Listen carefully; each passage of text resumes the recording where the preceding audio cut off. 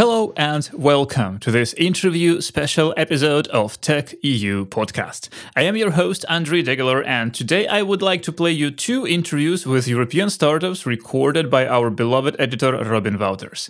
The companies that we want to feature in this episode are very, very different, and they kind of show the different growth paths for European companies. And the first one, bootstrapping its way to commercial success, is the vocabulary learning startup called Drops. Hey, this is Robin Wouters from Tech.eu, and I'm joined here remotely, this time from Budapest, Hungary, by Daniel Farkas from a company that's called Drops. Daniel, welcome to the show, and tell us a little bit more about Drops. My pleasure. Yeah, so Drops is basically a mobile app that teaches vocabulary, plain and simple. And this is actually our secret sauce, that we are solely focused on vocabulary, not trying to tackle grammar or the whole aspect of the language learning spectrum. Yeah, this company is kind of a special one, or I would say an odd egg. We are not really playing according to the Silicon Valley playbook. We are walking according to our own drums. So first of all, we are a fully remote company. We are at 22 people headcount. And yeah, we have Drops as a project, hasn't received any outside funding. So this is basically a bootstrap project. And we've been profitable from day one. And yeah, we are trying to be the ultimate vocabulary learning tool for the world. That's actually awesome. So completely bootstrapped. And when did you start the company? Yeah, so Drops was started around 5 years ago. There was a predecessor product, like a failed product, which was called Learn Invisible. We started that 8 years ago. So there's been a pivot, and Drops proved to be the real deal. I can talk about what went wrong with this other project and what we nailed with Drops. So there's been some lessons learned throughout the journey. Yeah, was the previous project also in the language learning space, or was it a complete offshoot? Correct. It was a language learning app as well. It was quite similar visually to Drops, but it was different. It was different in the teaching mechanics. So basically, the whole idea behind Learn Invisible, that was the project name of that, was to teach words the most efficient way. So I myself is a big learning nerd. I'm not just interested in language learning in general, but I'm also I'm most interested in the meta layer of learning, basically learning anything the most efficient way. So I try to inject my obsession of learning how to learn into language learning, and more specifically vocabulary learning. And we basically decided to build an app around this concept, just learning words, right? And one of the efficient ways to acquire abstract things is to connect them into a very direct association. In this case, these are illustrations, right? Like, this is the clearest path connecting one notion into the meaning. So let's say I'm saying apple, which is an abstract thing, and we are connecting it directly to the picture of the apple, to the meaning, right? So that was the underlying principle upon which we built up that previous product, and of course this is in the core of Drops as well. Now, and we also added a lot more like didactic magic, and I think it was quite effective. But there was one catch: it wasn't sticky enough. So it was beautiful, it was effective, but it turned out that users don't use it. Like, they try it once, maybe twice, but they don't come back. So that was the epiphany that no matter how effective your product is, if it's not sticky enough, it doesn't matter. The effectiveness doesn't matter. And I have to admit to you that it was really hard to accept the reality. I mean, it took us a good 2 years until we really accepted the sad truth that this is not a good product, right? A good product is used by the users. It's not just a good theory; it's actually practical. So we went back to the drawing board and try to figure out what is missing, what is the missing ingredient, how can we bring the stickiness factor into our product, and basically what you see in Drops is the end result. basically we decided, okay, so we took the example of games. I mean, we know that games could be extremely addictive. Just think about Candy Crush, Clash of Clans, etc., etc. So they are really, really addictive. And we were experimenting with these. We tried to reverse engineer what makes these games that addictive. So we figured out a couple of factors, and we built a package, a true game around this visual vocabulary teaching method. And yeah, Drops came alive, and it's pretty much a game. And this is one of our biggest differentiator compared to the other players in this language learning space, is that we're an actual game. We are not just a thin layer of gamification sprinkled on top of a language course with badges and achievements and points and streaks. But Drops is actually a game. So there is a huge difference between the game mechanics and gamification. Of course, Drops also has some gamified elements. We are also a game plus the gamification. But game like gamification is gives users an external motivation. And I'm not saying it's not effective, but the game itself is intrinsic, right? Like you are enjoying the process of playing. You're not doing the action because you are going to receive a badge at the end of the session, but you're enjoying the whole process. And that's the concept. That was our bet, that we should build a proper game while maintaining the effectiveness factor of the previous product.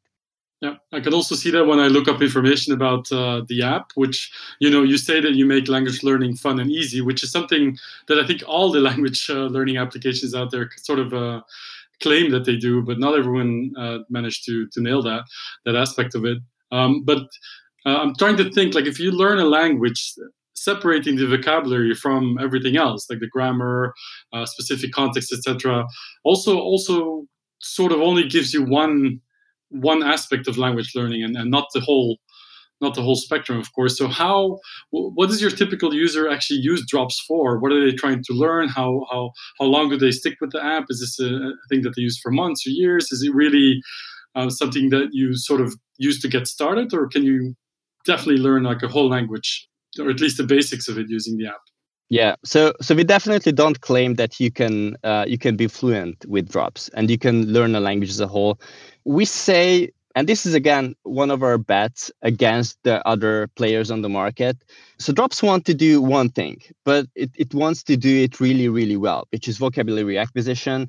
And vocabulary acquisition is a key part of the language learning journey. But you need, of course, grammar. You need sentence building. But we say that the mobile apps and software in general is not necessarily the best way to learn the whole of the language. I think language is a human interaction based genre, and it just doesn't make sense to me to practice conversations by speaking to a mobile device, right? I think mobile devices are great, or mobile apps are great for teaching one specific. So they are wonderful to teach this traditionally boring aspect of language learning, which is picking up vocabulary. And you need vocabulary at each stage of your language learning journey, whether you are a beginner, an intermediate user or learner, or an advanced one. You're going to need to pick up fresh new vocabulary. As a beginner, you need to build the foundation so you can start practicing it. And as an advanced one, of course, you need to elaborate. You want to elaborate your vocabulary as you proceed, so you can express yourself in a higher resolution way.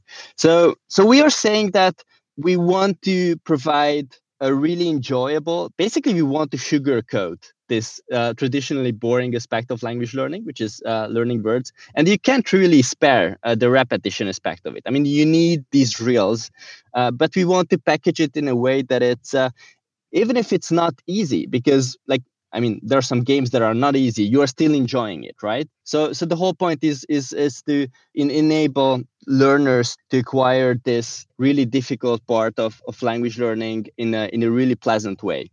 And they're also saying that Drops is explicitly like an auxiliary tool. It's not supposed to be used only to get fluent. You should, and that's actually what our users are saying, that Drops is used by them with other tools like Duolingo or Babbel, like the courses, the language learning courses, which provide you sentence building, conversation, and of course, we think the best way to supplement Drops, using Drops by using an actual tutor, right? Like an actual human being. I think that's the best way to learn conversation, to build sentence building, to learn grammar, because again, that's the context how you are going to use the language. Right. So in many ways, it's complementary rather than, right. than competition. Exactly. Would you mind sharing some numbers? Like, how many users do you have? How many languages do you support? Like, well, you're bootstrapped, so you've raised zero in funding, but what does that mean for your business? Can you actually probably scale? Have you been contacted by investors? Like, tell us a little bit more about that. Right. Okay, I'll start with the user numbers or usage, and then languages, and then the business aspect. So we are approaching 25 million download mark, and this is for purely organic sources. So I would say 99% organic sources, which means we haven't paid for these users. So we got quite good at App Store optimization, and we are in a really good relationship with both Apple and Google. So they are frequently promoting us and highlighting us. So Drops has been App of the Day, App of the Year actually in 2018 on Google. It won Material Design Awards. So we are receiving these promotions from these guys. And yeah, we are looking for the next big distribution channel and user acquisition source in these very days. So we are building out these new avenues. As for the languages that we are teaching, I think we are in a really good place on the market in terms of the sheer number of languages that we are teaching. We are at 42 languages. It's quite staggering. We just introduced Bosnian. This is the newest edition today, so it's so fresh. It was introduced 2 hours ago. So scaling up, introducing new languages is one of our fortes, because it's really easy for us. It's exactly because we are only teaching vocabulary. Scaling up language additions is really easy for us. Like if we really want, we can introduce a new language in a matter of 3 weeks. For the big guys, it takes like months, right? So yeah, that's about the languages, and we are teaching, of course, besides the usual suspects, the word languages, which is like Spanish, English, French, etc., etc. We are teaching some really exotic languages, including Icelandic, including Hawaiian, including Maori. And yeah, we just introduced a couple months ago a very special one, an indigenous language of Japan. It's called Ainu, and it has only 14 native speakers. So we are also kind of have this mission to preserve these dying languages that nearly go extinct. And it's such a good feeling. I mean, of course, introducing let's say Ainu. We are not doing it for business reasons. You can imagine how many people want to learn Ainu specifically, but given the fact that we are a bootstrap company, there is no investor pressure.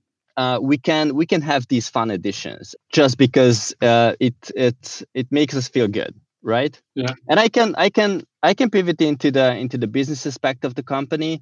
I don't want to disclose specific revenue numbers. What I can say that we've been profitable from day one, and our financials are really, really healthy. I mean, we have more than 2 years of operational buffer in the bank, which means we have a nice war chest. And yeah, you asked whether we were contacted by investors. Yes, the answer is yes. So we have a good 40 VCs on our list who approached us and wanted to throw some money at us. Unfortunately, we don't need that money. So right now we are good. I'm not saying that our growth is slow. So I think we are on a really decent growth trajectory. Is just, and I'm also not saying that we are not considering raising VC money in the future, in the near future or the midterm future. What I can say that up to this point, we didn't need it, this extra capital infusion. That's great. That's awesome. 2 more numbers. How many languages have you learned, and how many people are working for the company at the moment? Yeah, I speak 3 languages, but I started to learn like, I don't know, 8. Like I started Icelandic, I started Danish, I started some Chinese, German. Yeah, so I'm really Next up, Ainu. maybe. I mean, the thing is that I kind of know the very basics of every single language that we introduce, because at the beginning of the company, I was the one who was responsible for content. So I had to do some research on all these languages, and I have this secret ambitions to know at least like 10 or 20 words in every single language that that we are teaching. But this is a stretch goal, and unfortunately I don't have too much time on my hands these days. Yeah, the company is growing, and also I have 2 kids, as I mentioned to you. Yeah. So I'm Yeah. quite big. Great. And how big is your staff at the moment? Yeah, so we are at 22 people right now, and the thing is that this Thai team is really conscious. Like, this was a conscious decisions by me and my co-founder to keep the team size really small and compact. And it doesn't mean that we are not aiming for huge impact. It only means that we think, according to our philosophy, if you want to move fast and react quickly to new things and introduce new things into the product, we need this very agile team, because decision making in this small team is like blazingly fast. Like, literally, again, if we decide to introduce a new language, like today, there's a decision made, and in 3 weeks we would launch it within the app. That's great. And you also mentioned that they're all working remotely. Effectively, you've been remote from day one, which sort of brings you to the next topic, which is, of course, the global coronavirus pandemic that's still raging around the world. Given the fact that you're in the edtech space, language learning on mobile, given the fact that you're already used to working remotely, so you had sort of an advance to some of your competitors out there, that must mean that for the business, at the very least, the last few months have been actually quite good, no? Right. Yeah. So we enjoy the same surge in demand as other education apps and businesses. So our download numbers increased almost by 40%. Our revenue increased by 15%. So it's been quite a big, nice uplift. Of course, it's going back to normal. Not exactly to normal. So obviously it's still a bit elevated level. So there's a new benchmark. Obviously, I don't think the world is going to return to the old normal. I'm pretty sure this was a really good catalyst for teachers to look out for the newest technologies. And there's going to be a bounce back, of course, but I don't think teachers are going to go back to the very same old school tools that they've used. So I'm really, future is really promising. As for like how it affected our company and our workflow, basically, so as I mentioned, we are a fully remote team, and we haven't really realized anything special, because that's how we roll, right? Even in non-pandemic times, so to say. There's one thing that really hurted us, and that is the absence of our quarterly offsites. So in our company culture, and for the well-being of the team, it was really important to meet each other in person every single quarter. So every 3 months. So basically, we picked a location, usually within Europe, and we met there. Right, everyone flew in, and we had some good time. We did some planning, and it was extremely important. And we really enjoyed it. But now, when it's gone, that was the time when we realized how valuable it is, really. So that was kind of painful, but yeah, we survived somehow. So it's all good. But yeah, we are really looking forward to meet each other again physically. Yeah, I can imagine. So maybe a final question about the future of the company. What can we expect, whether you raise funding or not in the future? What can we expect from the company in terms of product or expansion, or what's next for you? Right. Okay. So Drops started as a standalone app, and it grew into basically a vocabulary teaching platform. So we have Drops, the flagship app. It's present on iOS and Android, of course. We just introduced a spin-off of Drops called Droplets. It's targeting kids, so it's fully COPPA compliant. Basically, parents can manage their kids' curriculum. So they can invite their kids into their account and can track their progress. So Droplets is really similar to Drops, same playful way of teaching, same visual approach of teaching vocabulary, with of course some twists. So the vocabulary is a bit different. So we are looking at the kids market, obviously. Then we also have an app called Scripts. Scripts is basically trying to attack an even more narrower aspect of language learning, which is teaching writing characters. Like, for example, like Japanese kanji, Chinese Hanzi, Korean Hangul, Russian Cyrillic. So that app is dedicated to teach not just how to recognize and how to read these characters, but also how to write them. So especially in case of Asian characters like Japanese kanji, like you need to know how many strokes the character consists of, what is the sequence with which you need to draw the strokes. So there are many attributes that you need to learn and understand in order to replicate that character.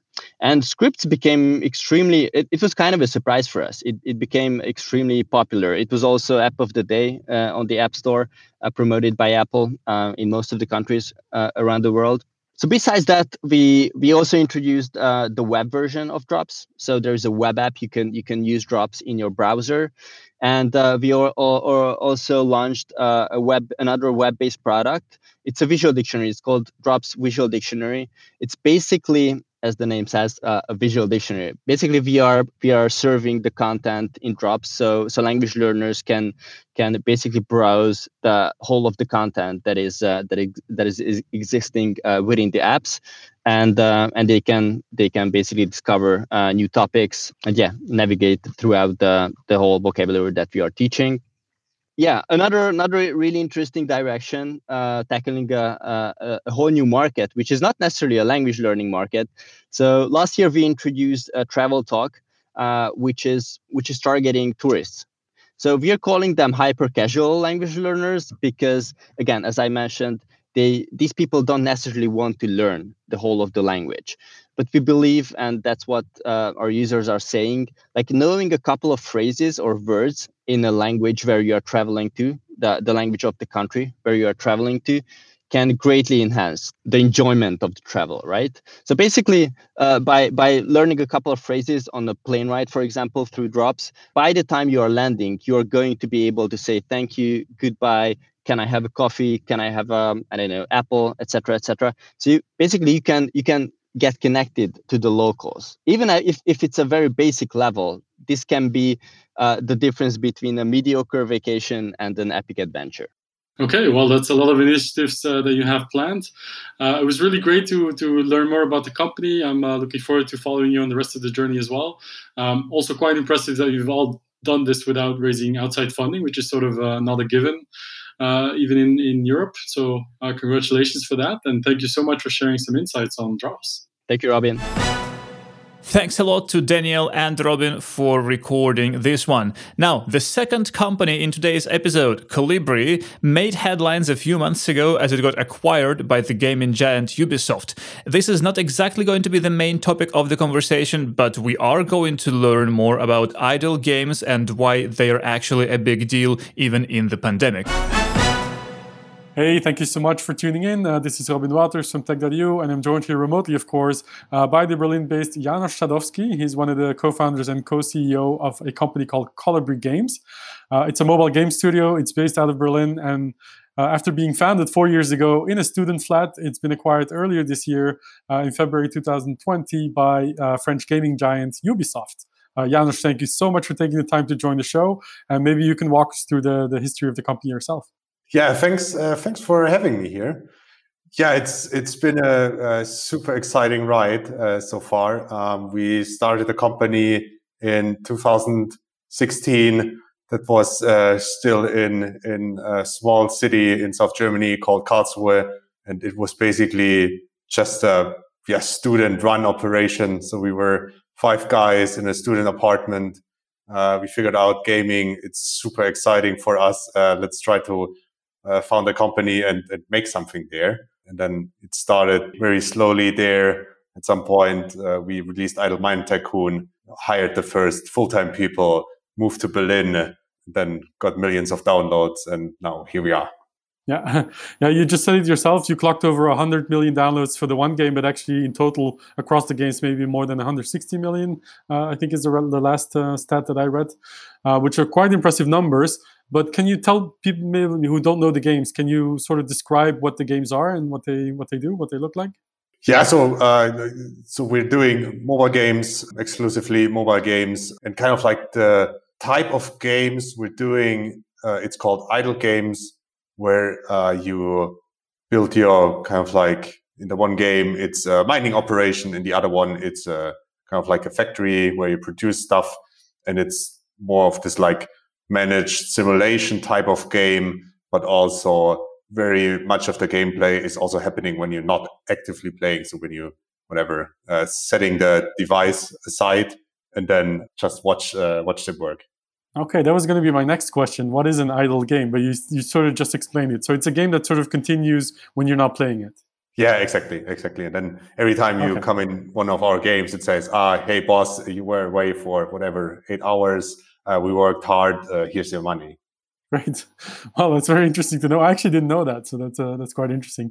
Another interesting aspect of this is that if I think gaming and the gaming sector here in Europe, the first place that I would think of would not be Karlsruhe, but it will also not be Berlin. So I'm wondering, like, how active and how big is the gaming industry in Germany, for that matter? There are some gaming companies in Karlsruhe as well. So there's, of course, GameForge, where they had were one of the first that did browser games, and I was a very heavy user back then in the days. There's also Flare Games, and I guess 3-4 smaller, more indie-like studios. So there is stuff happening in Karlsruhe. And then, of course, there's a lot more happening in Berlin in the gaming space with big companies like VUGA or Huge. They just announced their IPO. And then, of course, kind of not purely gaming, but companies that are in the gaming space, like Adjust and the kind of more service provider. They're all based in Berlin. Yeah. One thing that I didn't see when I was looking up the background of the company was funding. Did you actually ever raise external rounds of funding? Yeah, that's also an interesting one. So we tried, but then again, in the very first days, we were just some students working on something, and at least from the outside, nobody saw, okay, this is a great team, or this is a great idea. And then we didn't attract too much, I guess, interest from investors, and we never came to a point where we had a term sheet or something what we could sign. At some point, this of course changed when we had quite some users. And with games, you can become very profitable in a short time frame. And then of course we got lots of inbound interests in investment for investments. But at that stage, we didn't really needed outside money. So yeah, we were all bootstrapped. I actually really love this story, and it comes up quite often. Like when you need the money, you can't raise it, or it's too early, and then when you're actually getting traction, you no longer need it anymore. Which, of course, is usually a very good time to actually raise investment. But I guess in your case, Ubisoft, the French gaming giant, came knocking after 4 years, and that was sort of it, right? Yeah, exactly. So there was at some point there was quite some interest from VCs and investors, and once they come, of course, there are a lot of strategic companies like Ubisoft, where they see, okay, there's a new startup or a new company coming up. They're doing something interesting. Our strategy is to move more and more into gaming, and let's just talk to them. And of course, Ubisoft was one of them. Great. Well, let's talk about the company, the way it looks like today. Like how many people? I know you just opened the second studio, I think, in Bucharest, in Romania. So yeah, just tell us a little bit more about the business, and also maybe how big the business is, without going into too many details on revenue, etc. But just to give us an idea. Yeah. So right now we are around 120 people, more or less everyone in Berlin. We have a studio that just started in Bucharest, but that's we just started a few weeks ago. So in the very beginning, it's of course an interesting phase right now. So with Idle Miner Tycoon as a flagship game, where a lot of the team here in Berlin is working on. We have new games coming up where we hire also quite quite some people for that. And that's going to be an interesting one. We will probably see the first releases in 3-4 months' time, and then looking really forward to them. Are you staying to the idle gaming sector, or do you want to also attack other niches? Yeah, idle. This is us. We really love idle. We really like the genre, so we're gonna stay in there. I think there's, like, depending on the team, there's quite some creative iterations on what it means to have an idle game, but idle is our thing. Yeah, great. So let's talk more about this Ubisoft deal. You were acquired at least a majority stake in the business. I think it was 75% at a valuation of about 160 million euros. I think I've read. I think there was an option for the company to fully buy you. If the numbers go up. That was, of course, right before the pandemic. So I'm wondering, how has COVID sort of impacted the number of players and the number of downloads in those, the recent months? Yeah, so COVID, of course, all impacted us, and was for us as a business and an operation also interesting one, where we switched from a very kind of like Berlin office-centric company to a company that's very much like online and virtual. So that was of course an interesting transformation. And from the gaming perspective, we saw an increase in interest of just like people probably sitting at home, and maybe they're a bit bored because they can't really go out. And so we saw more downloads and more play activity for our games. Yeah. So I'm guessing Ubisoft is really happy with the acquisition that they made just before, the pandemic sort of took the world by storm. But like, what does it actually mean in terms of operations? Do they get heavily involved? Do you hear from them a lot? Like, how does that work?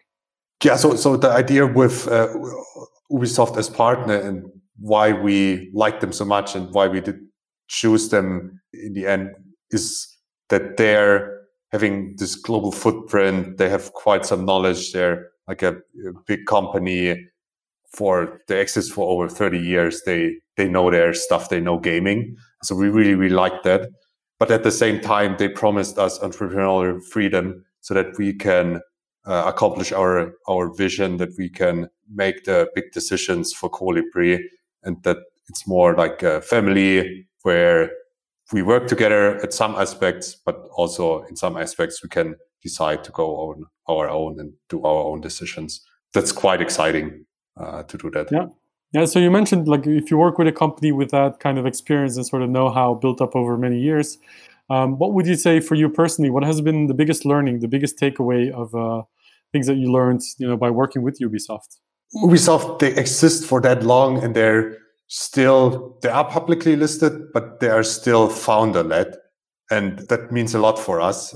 They are very long-term oriented, and then also we as a company never were kind of like that long-term oriented, because it was always kind of like surviving, getting the new things out, very sometimes too much short-term oriented. And with Ubisoft, we have the chance to build up more cool and exciting stuff, because we also have kind of like that long-term vision, where it is about, okay, we can invest in that new cool technology for the next 3, 6, 9, 12 months now with Ubisoft. And we didn't dare to do it when we were on our own. So that's I think the kind of like the mindset shift helps us the most when it comes to the Ubisoft partnership.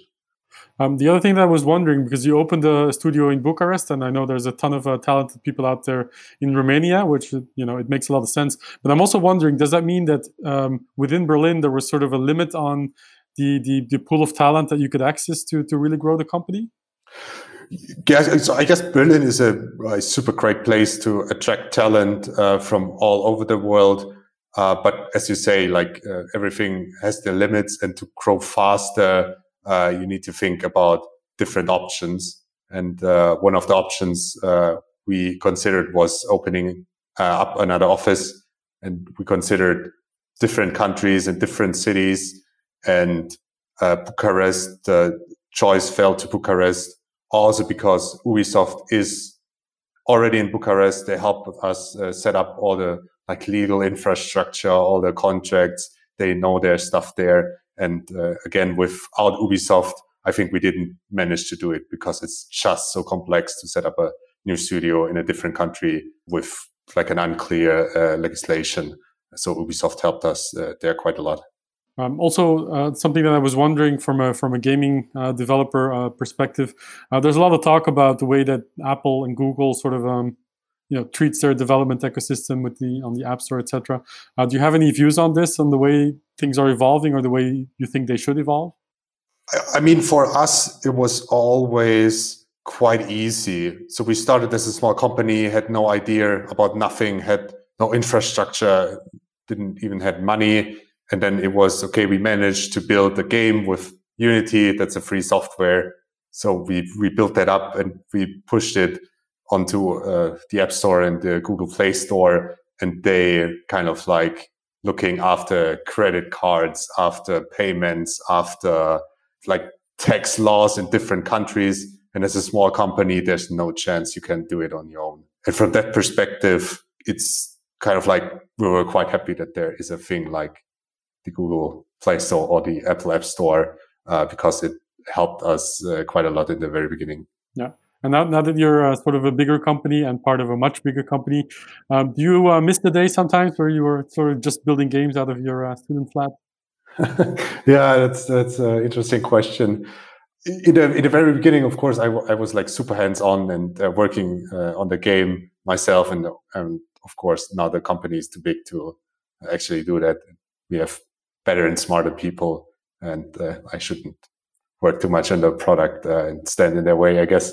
So sometimes I miss that, but that's also, I think, something to grow up. So for us, it was always clear, okay, if you want to found a company, if you want to make games and make like games for millions of people out there, at some stage, the company grows. At some stage, we have quite some people, and then it's our part to kind of like step back or step into another role where it's more on the managerial side of things and not so much on the hands-on side of things.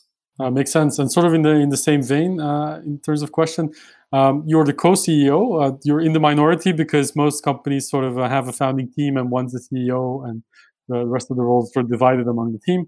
How does it actually work in practice to be co-CEO with someone, in this case, Daniel Stammer?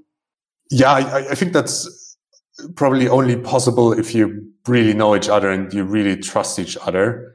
So that's the thing with Daniel. We have kind of like the split. He's more on the product side, looking more after Mine Tycoon, looking more after the new games. How is it from a production standpoint?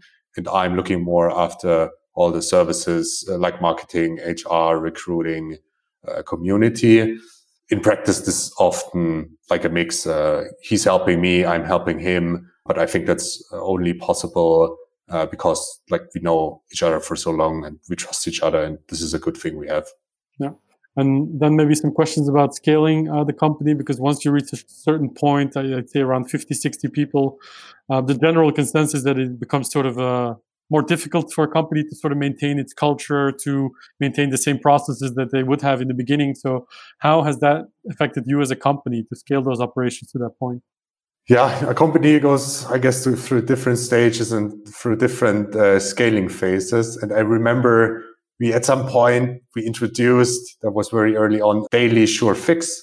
So that was around, I think, 1:30 p.m., where the whole team is coming together and everyone is saying 1-2 sentences. What did I do in the morning and what do I do in the afternoon? And so everyone in the team is informed and knows, okay, what is going on. And it's quite funny. And we kept that, I think, till we were around 50 or 60 people. And like every day, 1:30, 60 people were saying, okay, I did this and now I do this. And at some point that was quite funny because you forgot what number 15 said when you were at number 35 or something. And of course, we canceled the large shoe fix at some point then. But I guess what I wanted to say is you sometimes put these processes and these things in place when you're very small, maybe like 5-10 people team. And then you need to think about it. Do you want to change it or do you want to keep it? And it's probably around like, with us, it was like around 30. We had to think about it. At around 50, 60, we had to think about it. And now with over 100 people, there's also quite some change around how we do things. So what are some of the challenges that you face as a company now? What are some of the problems that you have at the moment, that might hinder you in growing the business? Yeah, I think there's like several aspects. I think one aspect is how, when you look from a product perspective, we have, for example, Idle Miner Tycoon, a large game, millions of downloads, millions of players, and kind of like, what is the next step there? How do we make it better every week with every sprint? So that's one challenge. One challenge is, of course, you want to put out new games, and with games, it's always difficult. The thing you thought of, does it really work on the market? Or is it just something that you kind of like build for yourself or build for the team, and everyone you ask finds it really cool, but not the global masses? So that's going to be a challenge. And then, of course, the third point is, with a growing company, you always have complexity and always have things that did work in the past but don't work right now. And then you always have to iterate, how is the structure of a company, what are the processes, and how do you do things now, especially with kind of like two places, with Berlin and Bucharest. Like, how do they interact? How can we align both studios so that everyone is going in the same direction? And that's going to be, of course, also a challenge. Great. Well, thank you so much for sharing these insights. Maybe just a final question to conclude, because we're giving out advice here. Do you have any advice for entrepreneurs who are listening, who might be in the process of selling their company or thinking of selling their company at some point? What are some of the things that you've learned when you had those M&A talks with Ubisoft that you didn't expect or that you didn't know about before you started? I think one of the most important things we learned and we did right was to bring in the right people. So we hired Ross, our CFO, also for that kind of transaction, because we knew him for quite some time, and we knew he did these kind of processes before. And he really, really helped us a lot, because in kind of like an M&A process, that's quite time consuming. That's also maybe quite stressful from an emotional standpoint. And then you still have to do your daily operational job. Daniel and I, we really could focus on our daily operations because we had Ross that did it. He did it before, and he could help us there and keep our calendars clean and do most of the heavy lifting. So that was quite a good call to hire somebody that did it before and that knows how to do it. Yeah. Seemed to have been a really good decision because you made it work. All right. Well, I think that's all the time we need from you. Thank you so much for taking the time to join the TechEU podcast, and all the best with Colibri Games now that you're part of Ubisoft. Yeah, thanks for having me. And this is it for our today's episode. Thank you so much for listening. I do hope that you enjoyed this one. Please help us spread the word, tell a friend or colleague about the show, and follow our updates on Twitter at tech_EU. Audio engineering for this podcast is done by SoundPulse, that is sound-pulse.com. Please feel free to email us with any questions, suggestions, and opinions at podcast@tech.eu. I will talk to you again on Friday. In the meantime, stay safe, stay sane, and do take care.